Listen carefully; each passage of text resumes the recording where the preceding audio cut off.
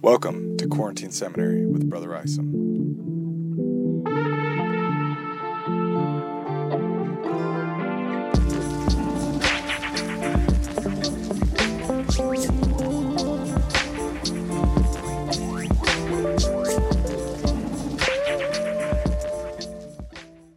Hi everybody, today we are jumping into King Benjamin's speech.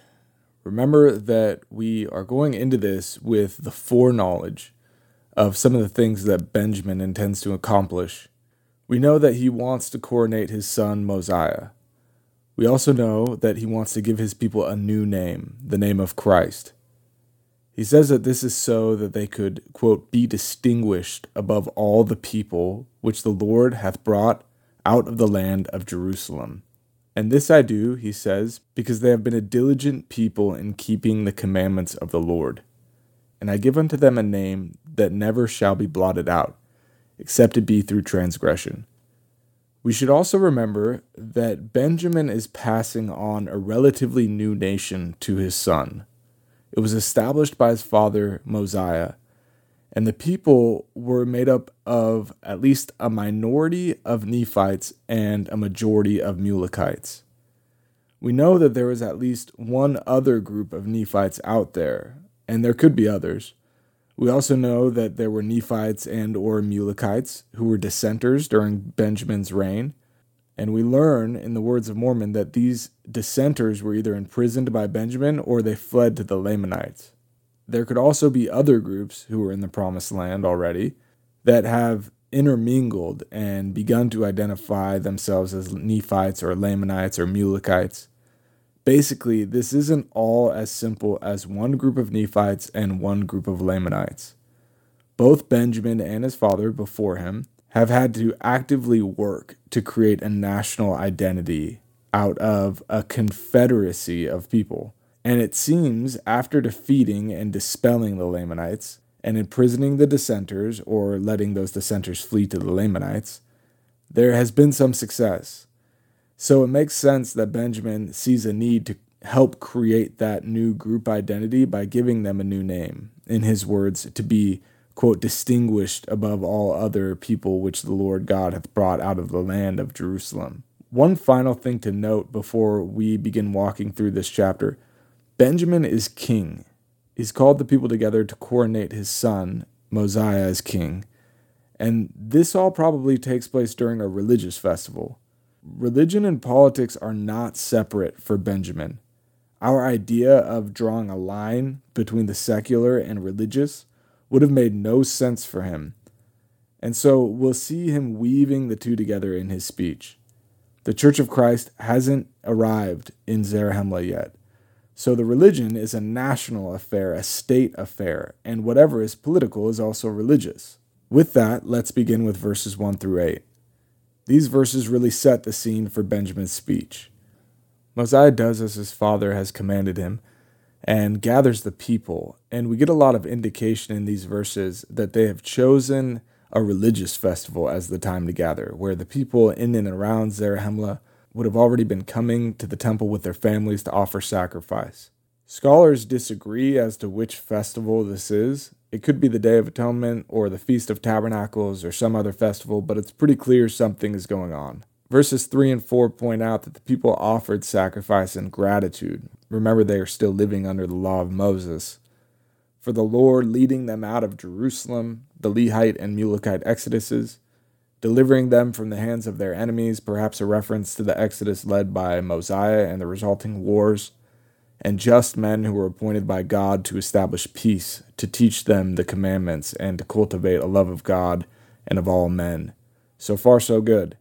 We're told that the people all gathered in multi-generational family groups in tents with their doors facing the temple. We can imagine what it might have been like to be there. Too many people to count, kids who are too young to pay attention running around, and even with Benjamin's tower, it's difficult or impossible to hear everything being said. After some failed attempts to speak loud enough, you hear that Benjamin will send out his words in writing, perhaps to be read in smaller groups so that everyone can know what is said.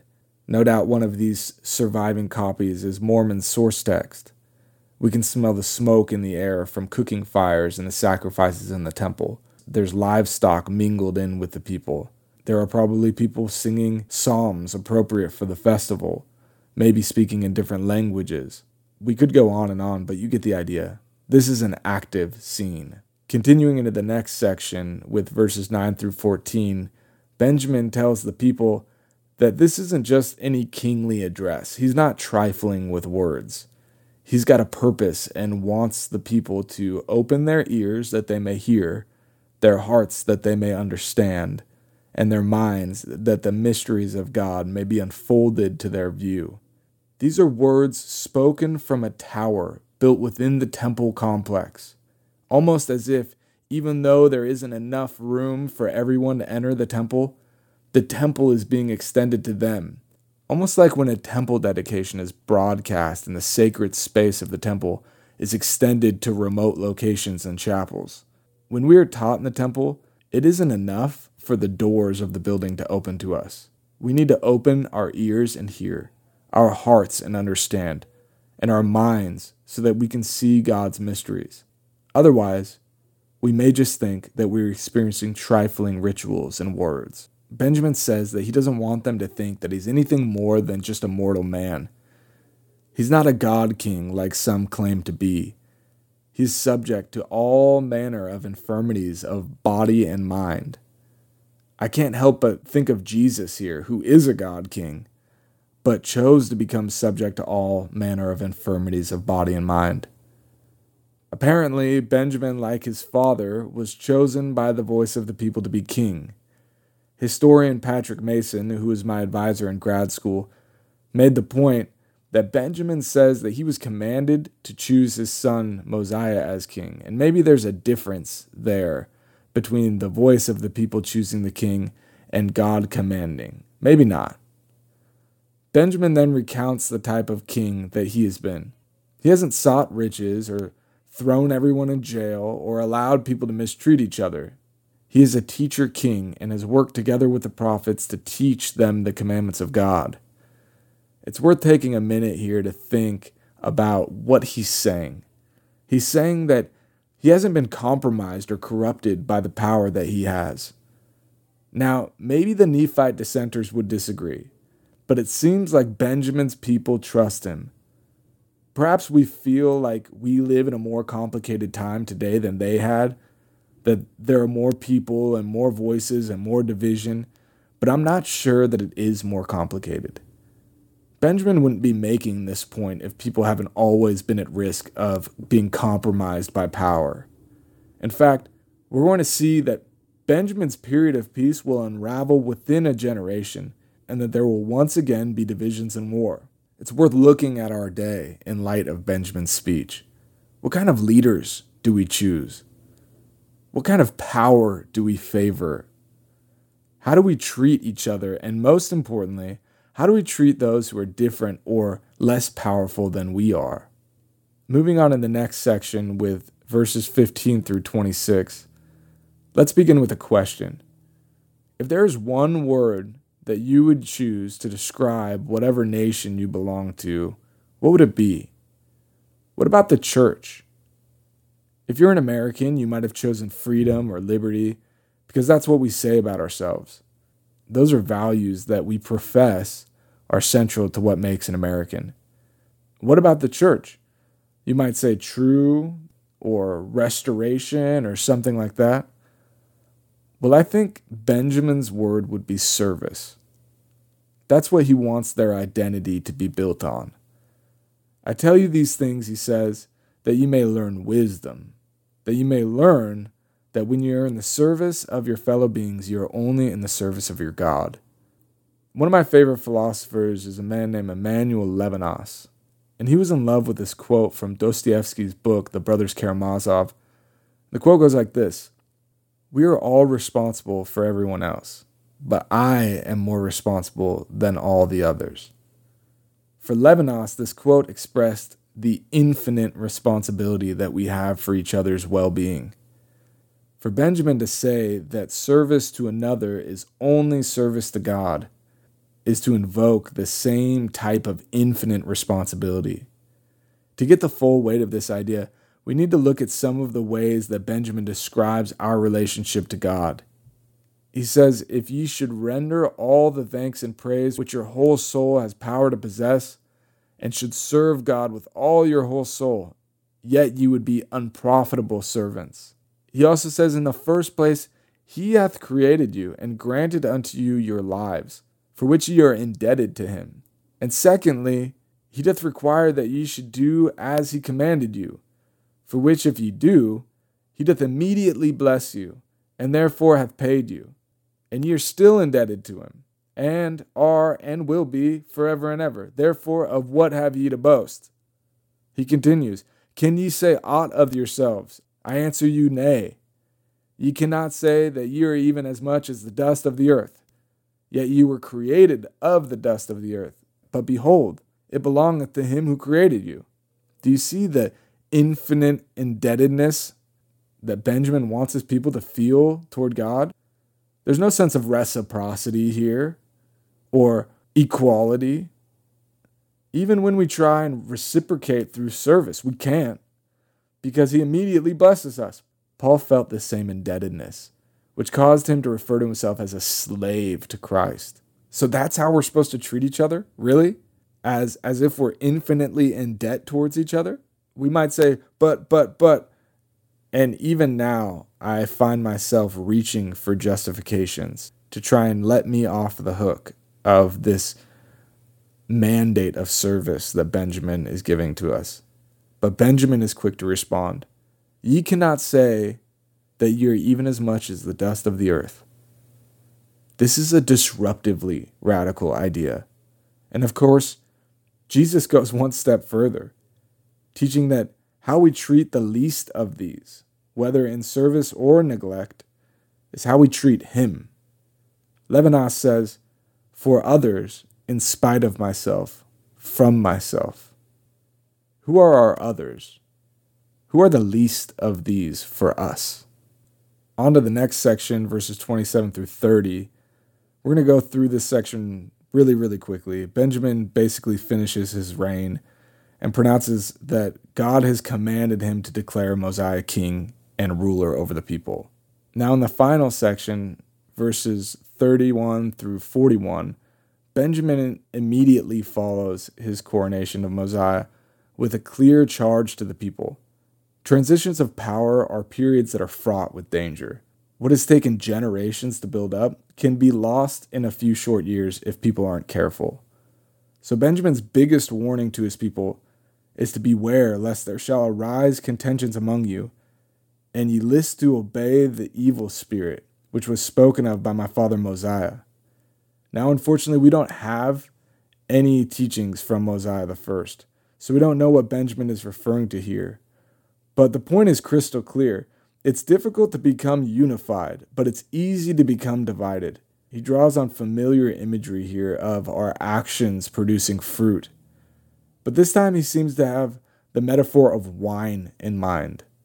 For behold, he says, there is a woe pronounced upon him who choose to obey that spirit. For if he listeth to obey him, the same drinketh damnation to his own soul. In other words, whatever fruit you produce, that's the wine that you drink. That phrase, drinking damnation, caught my attention as I was studying this chapter. I can only find it in two other places in the scriptures, 1 Corinthians 11 and 3 Nephi 18. Both references, from Paul and Jesus respectively, are discussing the Lord's Supper or the sacrament. In that same teaching in 3 Nephi 18, Jesus commands the people to watch and pray always, lest ye be tempted by the devil, and ye be led away captive by him. And he tells his disciples that he's giving this teaching because of the disputations which have been had among you. And blessed are ye if ye have no disputations among you. I don't want to make more out of this connection than there is, but to me it seems that there are some similar settings and themes here.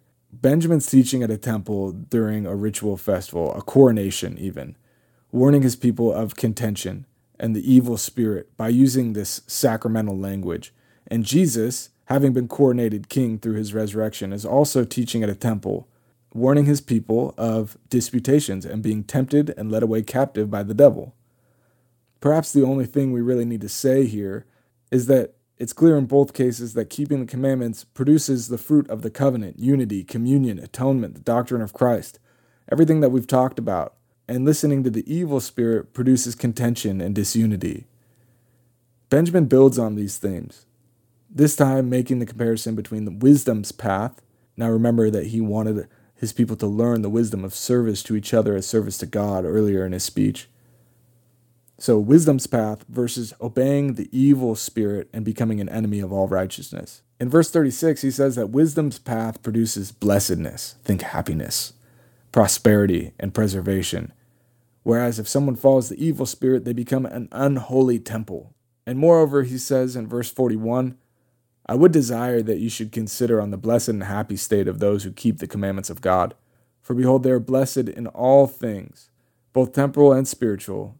And if they hold out faithful to the end, they are received in heaven, that thereby they may dwell with God in a state of never-ending happiness. On the other hand, Benjamin wants them to awaken to a remembrance of the awful situation of those that have fallen into transgression. And he describes that awful situation as justice waking up their souls to a lively sense of their own guilt, filling their breasts with guilt and pain and anguish, which is like an unquenchable fire whose flames ascendeth up forever and ever. Okay, well, that may all sound very extreme and maybe even dogmatic, particularly to our modern ears. It's not very hip today to threaten people with unquenchable fire. But Benjamin's message is really quite simple and just about the truest truth there is. Grant me a little creative license to paraphrase this chapter. How you are with each other is how you'll be with God. Better yet, who you are with each other is who you'll be with God. If you ever want to be happy, especially in eternity, you'll need to learn to serve God. And if you want to learn to serve God, you need to serve each other. One day you'll stand before Him, but right now He's put you in front of one another. The evil spirit will try and close your eyes to each other to put you to sleep, but you'll have to open your eyes eventually. And if you don't do it now, then justice will wake you up later. So wake up now. Open your ears so that you can hear each other, your hearts so that you can understand, your eyes and minds so that the mysteries of God may be unfolded to your view today. It's really not actually a mystery. It's just wisdom. If you want to be happy, wake up and serve each other. Learn to be happy with each other. If you want to be miserable, be selfish. Listen to the evil spirit. Go to sleep. And one day, you'll wake up all alone. I warned you that I was going to take some creative license there, but I don't think that I'm too far off the mark. Well, we've gone too long for today and skipped too much, but hopefully there was something in there of value to you. We'll be back next time with Mosiah 3 and continuing on with King Benjamin's speech. Thanks for listening. Quarantine Seminary is an independent podcast unaffiliated with the Church of Jesus Christ of Latter-day Saints.